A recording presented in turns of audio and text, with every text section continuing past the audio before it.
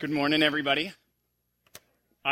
We've called now the day before Christmas Eve, Christmas Adam. So this is whatever is before. I guess we'd call this Christmas God or Christmas Creator if we're on Christmas Adam and then Christmas Eve and then Christmas Day. So it's been kind of a fun little thing in our house now, and we're getting really excited about these gifts.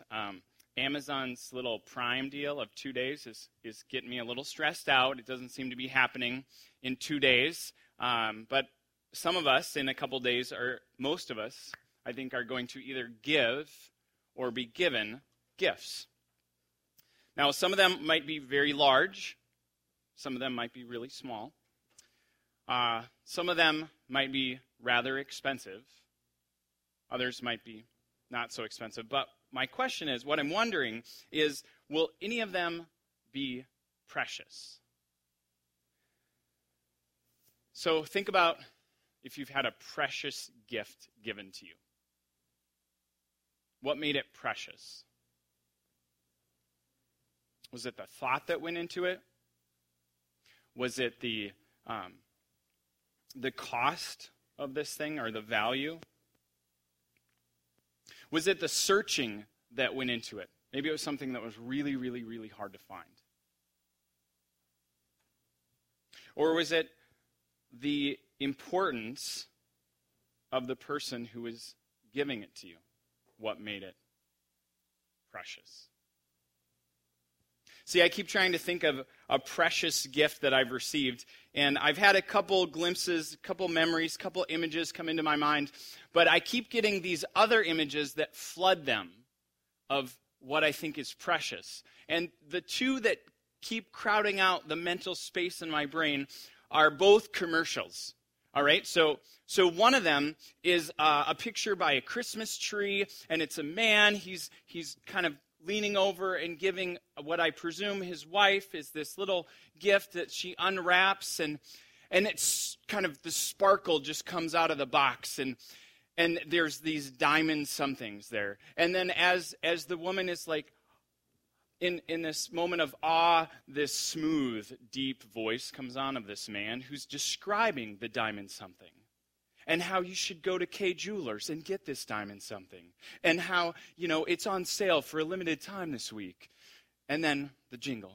Every kiss begins with K. So that one is just really driving me crazy. It's precious, right? Right.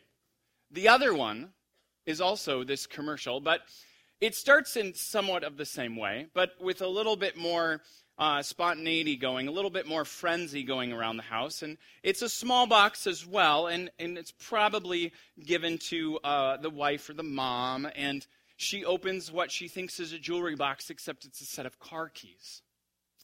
And she gets the very similar look on her face, and then she goes outside or goes to the window, and there's this beautiful silver Lexus with a giant red ribbon on the top, and the same kind of very deep, smooth voice that says, now is the time for the December to Remember sales event going on now at Lexus of Wayzata and Lexus of Maplewood.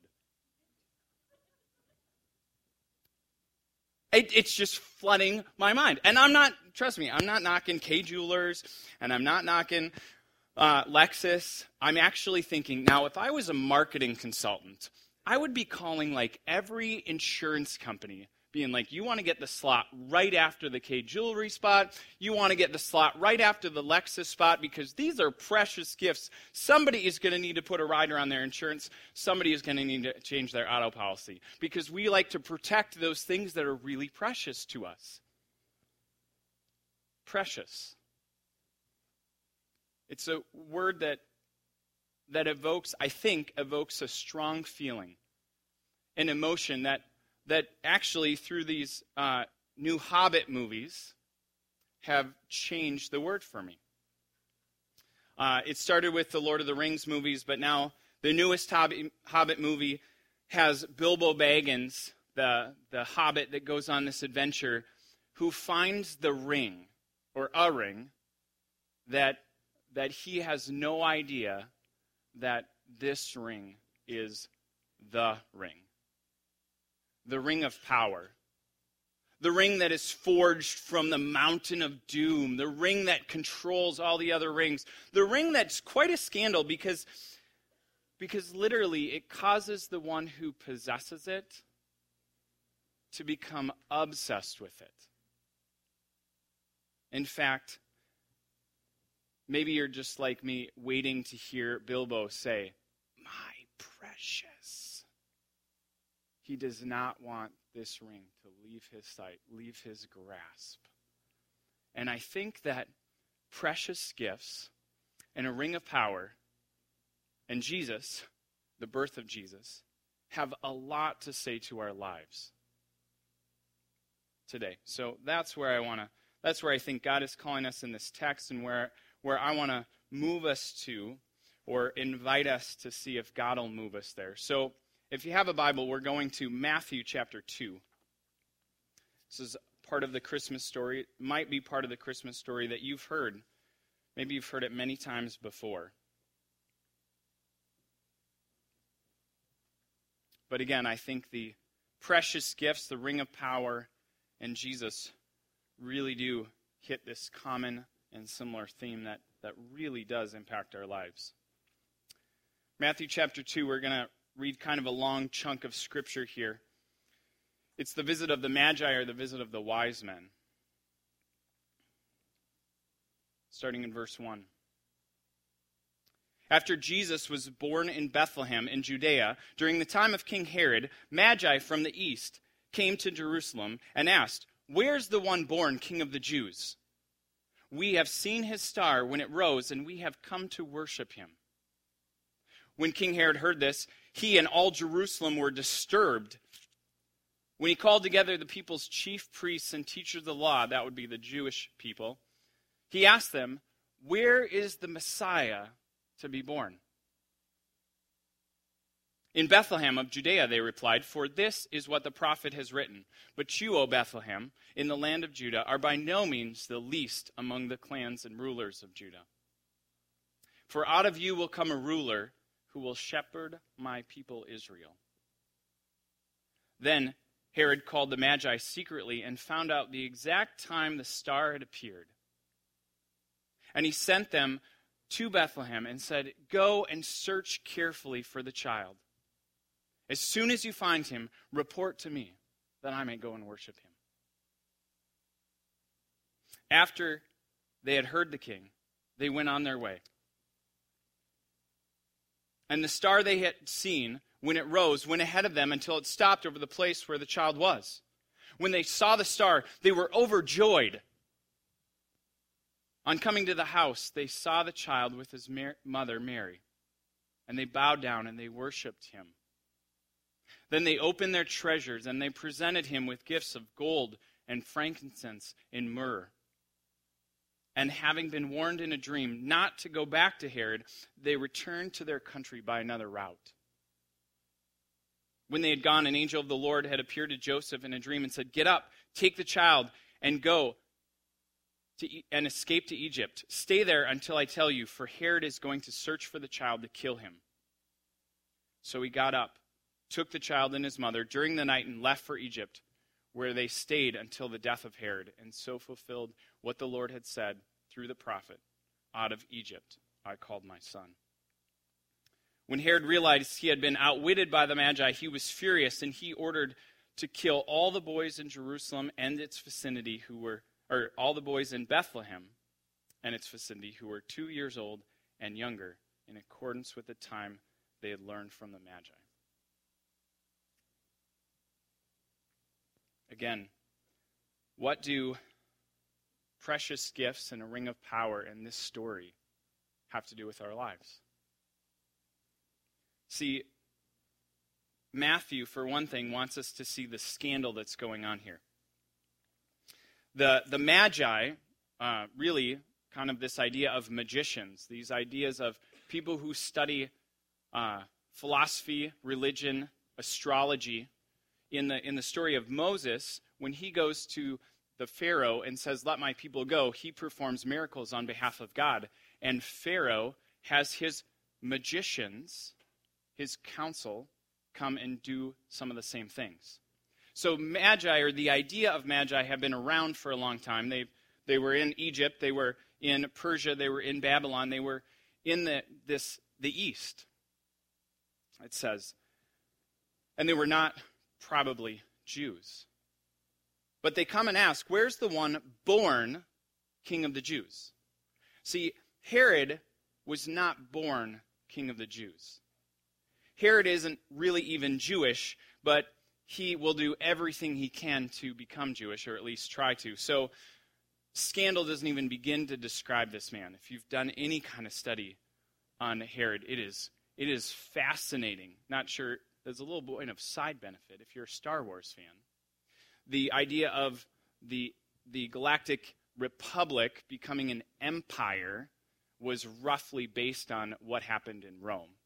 See, the Roman Senate had been in power for 500 years, but as Julius Caesar came into power, very little of the republic still remained. He almost ruled as a dictator for many, many, many years. After he was assassinated, there was a little bit of chaos came out, and 3 people came into power.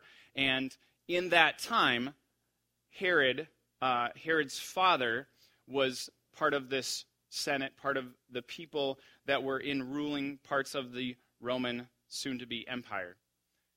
And his son gets appointed as a military general who is very good militarily. Then he gets appointed as a governor, and then he gets appointed king of the Jews. He gets this title to try and disrupt this area so that Rome can focus on things that Rome wants to focus on. Herod gets this title, king of the Jews, and the Jewish people are livid. They know that they know that this title is about the Messiah. And Herod fights and fights and fights and fights for it. And it takes him about 3 years to establish himself in the area. And after he establishes himself as king, he reigns there for about 33 years. But here's what he did. Here's the scandal. Here's where I would submit to you that Herod's crown becomes just like the Hobbit's ring. He wasn't Jewish, so he married a Jewish woman that would have been of royal descent to try and bring himself into the family, the right family. He rebuilds the temple of the Jews to try and win the Jewish people's hearts, which doesn't really work. He learns much of the Jewish religion to try and understand who the real king of the Jews is. I mean, he's the one who makes the connection when the Magi say, where's the one born the king of the Jews? We have come to worship him. He calls in the chief priests and he says, where's the Messiah to be born? He makes the connection that the king of the Jews and the Messiah are really one and the same. And so, not only does he go through all of these lengths, but then once he actually has the title, he won't let anyone take it away. His mother-in-law, the mother of this royal Jewish woman, starts to get suspicious about Herod's intentions, and she starts to try and thwart his rule. He ends up locking up his mother-in-law in a dungeon. He ends up killing that wife, or having her killed. He kills 45 members of that Jewish royal family. He kills at least 2 wives, if not 3. He kills at least 3 sons, all who are threatening his power. He will do everything and anything in his power to keep his power. Yet, it wasn't just Herod that was disturbed. The religious leaders were quite disturbed. When he called them together, they knew exactly what the prophecy said. They knew exactly where he was going to be born. In fact, I would say it's a scandal that they quote it so quickly and yet have done nothing with the knowledge they have. See, what I'm wondering is Herod just a really eccentric example? Someone that we would really call an exception to the rule? Or is it more likely that he's just an obvious example of the spiritual reality that we protect what's very precious to us? See, if getting the best grade in school is so precious to us, then my chances of helping my classmates are very slim. My wife experienced this when she went out east to school. There was just a new level of competition on the East Coast. And so when she would ask if people would study together, they would look at her like she was speaking a foreign language. It was precious to them. When a coworker puts in a request for the same promotion as you, and if that's precious to you, do you give them a good recommendation if they ask? Do you root for them, or do you try and persuade them to maybe not take that job? See, it seems to me that the religious leaders have all the knowledge and all the education, and yet they're not very interested in what these wise men from the East have to say. In fact, I would say they have just enough comfort and control that their focus is really protecting that. It's precious to them. I mean, they don't travel the 5 or 6 miles. The Magi have come over 500 if they cross a desert straight across, over 900 if they go on the trade routes, and they're going 5, maybe 6 miles from Jerusalem to Bethlehem. The wise men don't go. This is something that has been in their prophecies for hundreds, if not thousands of years, depending on the prophecy. And they don't do anything with it. They don't even have a fake interest in worshiping the Messiah like Herod does. Maybe they think, you know what, we have just enough power that we can maybe influence Herod.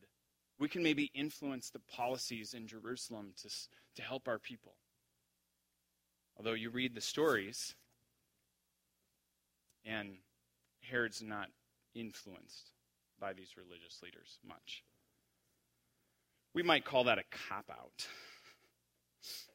But whatever influence or comfort or control they have, they want to protect because they have just enough.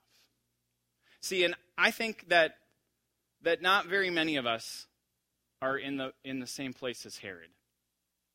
I don't think many of us have that much power or that much wealth or that much education where we go to the tenacity to protect like Herod.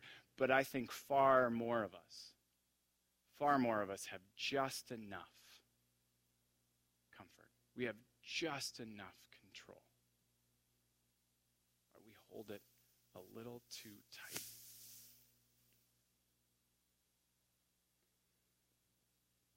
See, people who hold things tight, people who are unwilling or unable to open their hand, are really unable to give. And what I would say is, more importantly, unable to receive that which is truly, truly precious.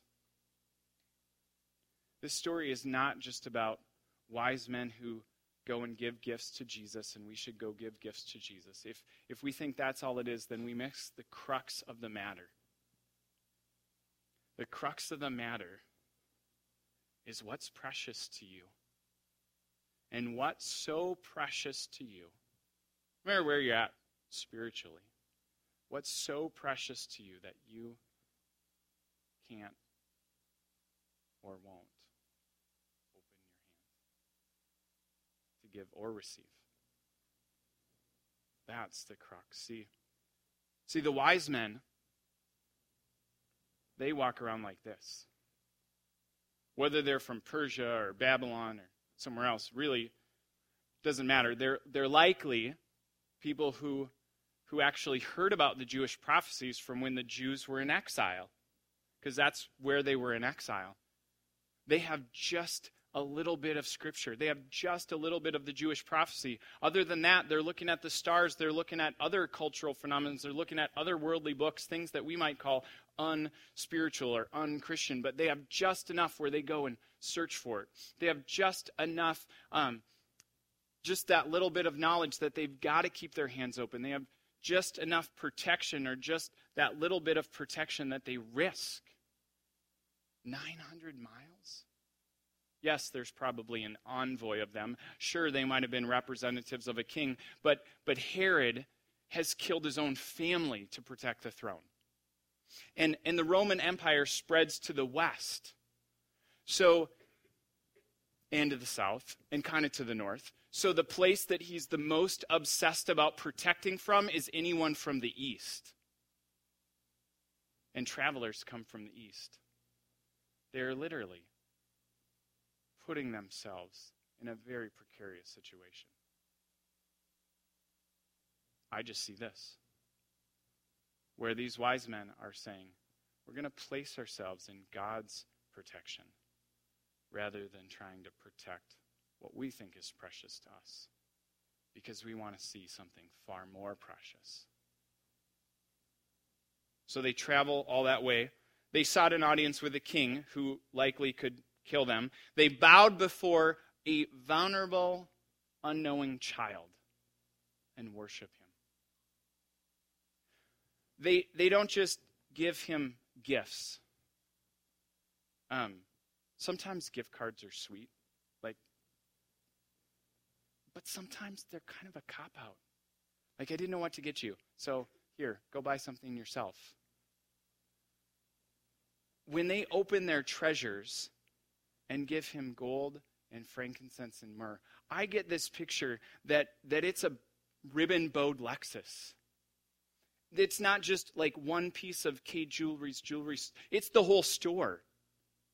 They open the treasures and they give these gifts because they see the preciousness of the King of the Jews, the Messiah, the Christ. They give them, but do you catch what they receive? In the text it says, when they saw the star again and they came to the house, they were overjoyed. In fact, this doesn't quite catch it, because if you read it in the original language, it says they rejoiced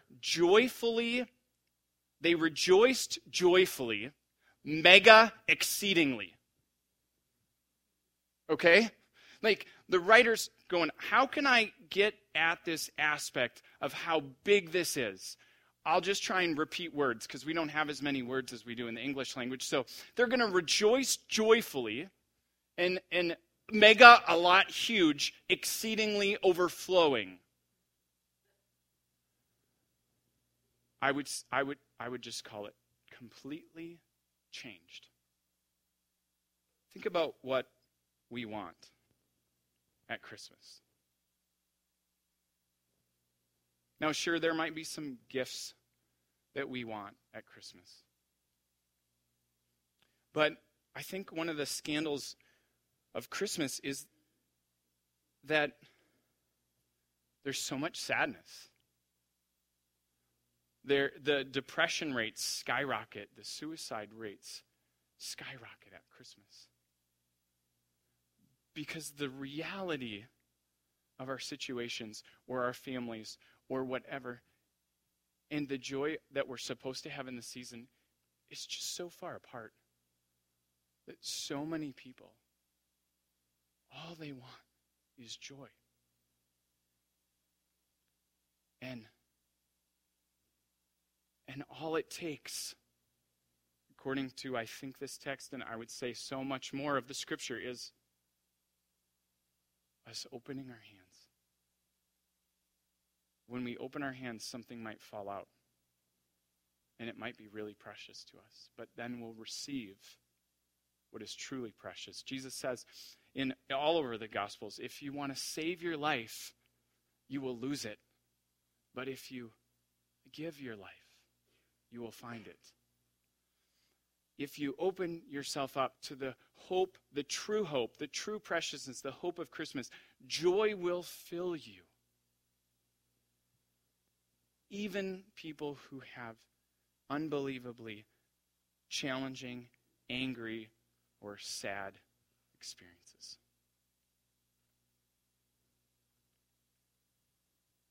Herod is filled with dread. He is disturbed. The anxiety of his life actually whether they're biblical or not, historians all say that Herod's paranoia of having someone steal the crown causes him to become a murderer to an exponential degree, so that it almost negates any of his administrative greatness. The religious leaders are so indifferent that they are disturbed. And yet, the wise men, who have so little knowledge of the Jewish Messiah, who've traveled this far distance, who would be the least likely to receive this king, are the ones who get not only to receive the king, but they get the joy. The mega exceeding, overflowing joy.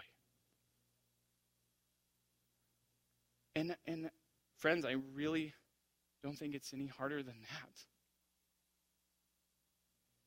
Maybe you've had a friend, or maybe this has been you, where you're like, I don't have much of this church thing. I don't have much of this God thing. But what I have brings me so much joy. It's changing my life.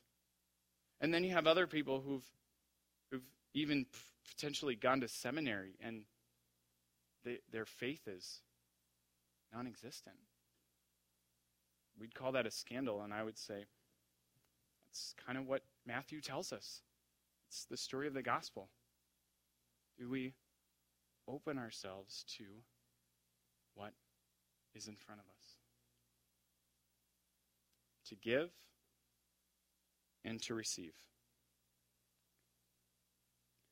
If we want to receive the joy, we open our hands. If we open our hands, we can be willing to receive it. We might have to be willing to give it.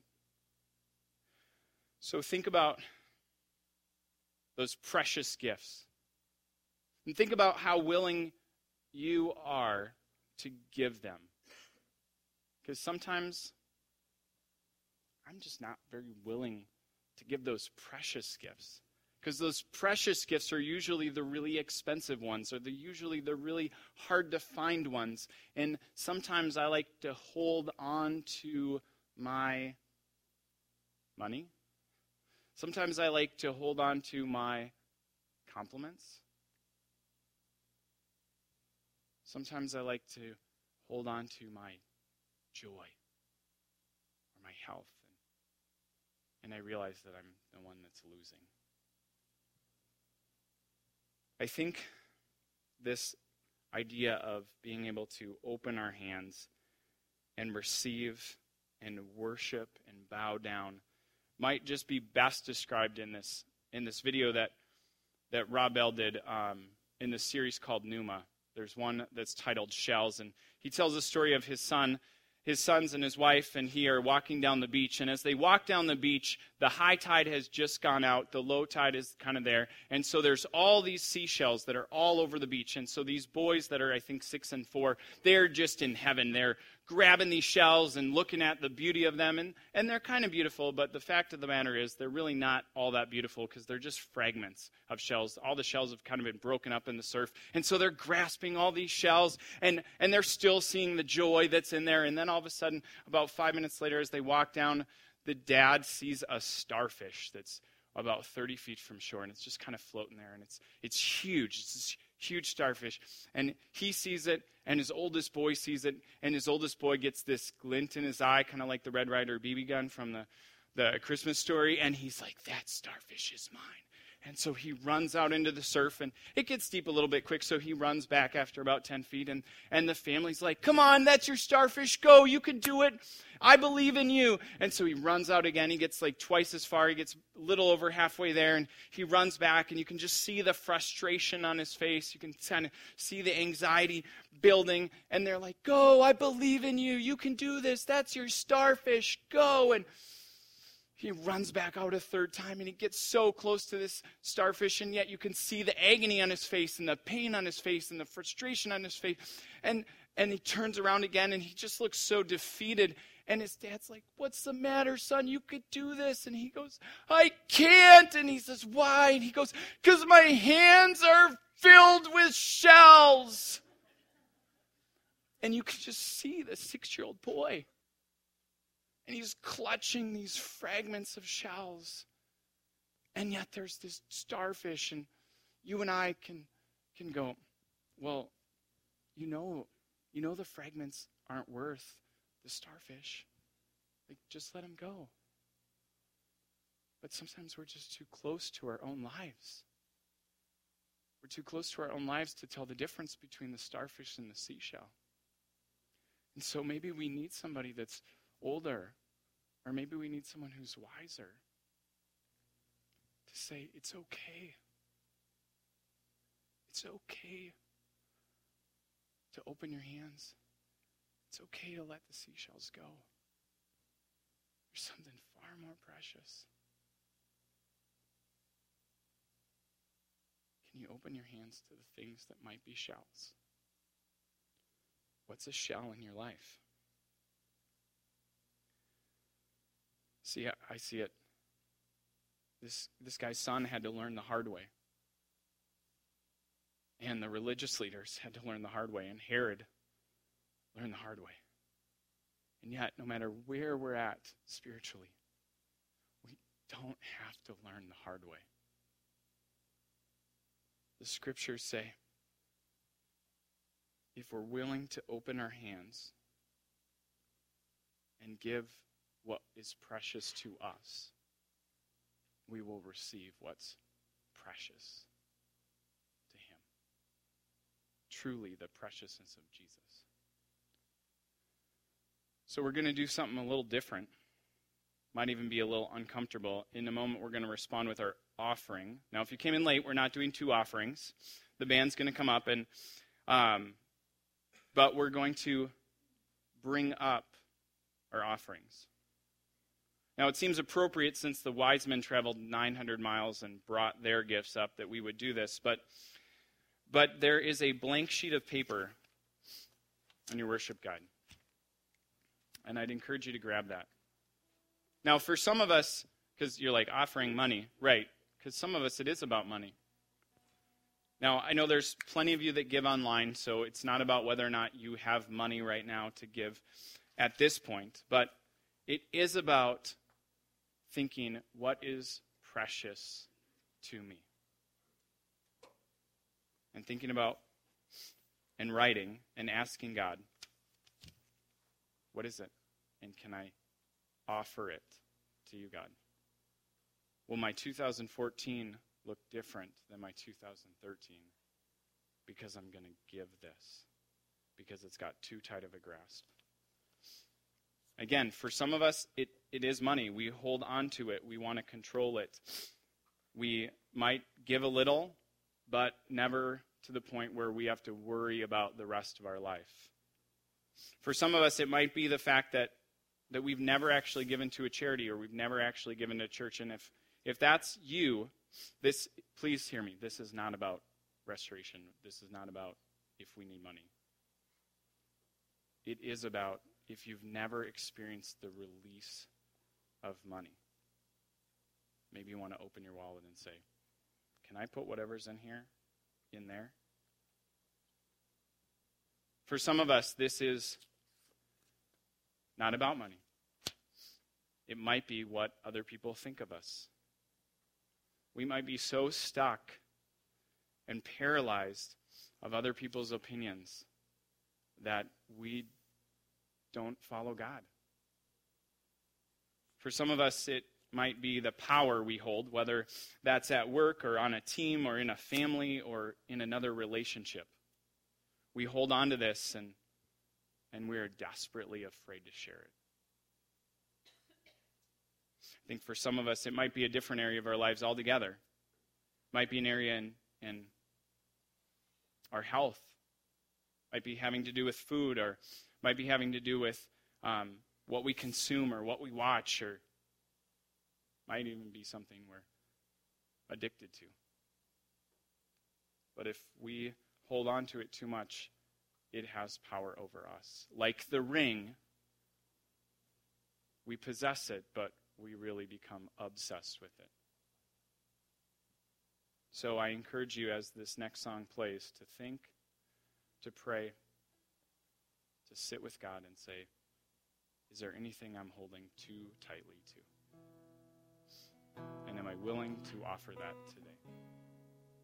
To receive what is truly precious in Jesus. So may you open your hands to what you think is precious so that we can grasp what's truly precious in Jesus.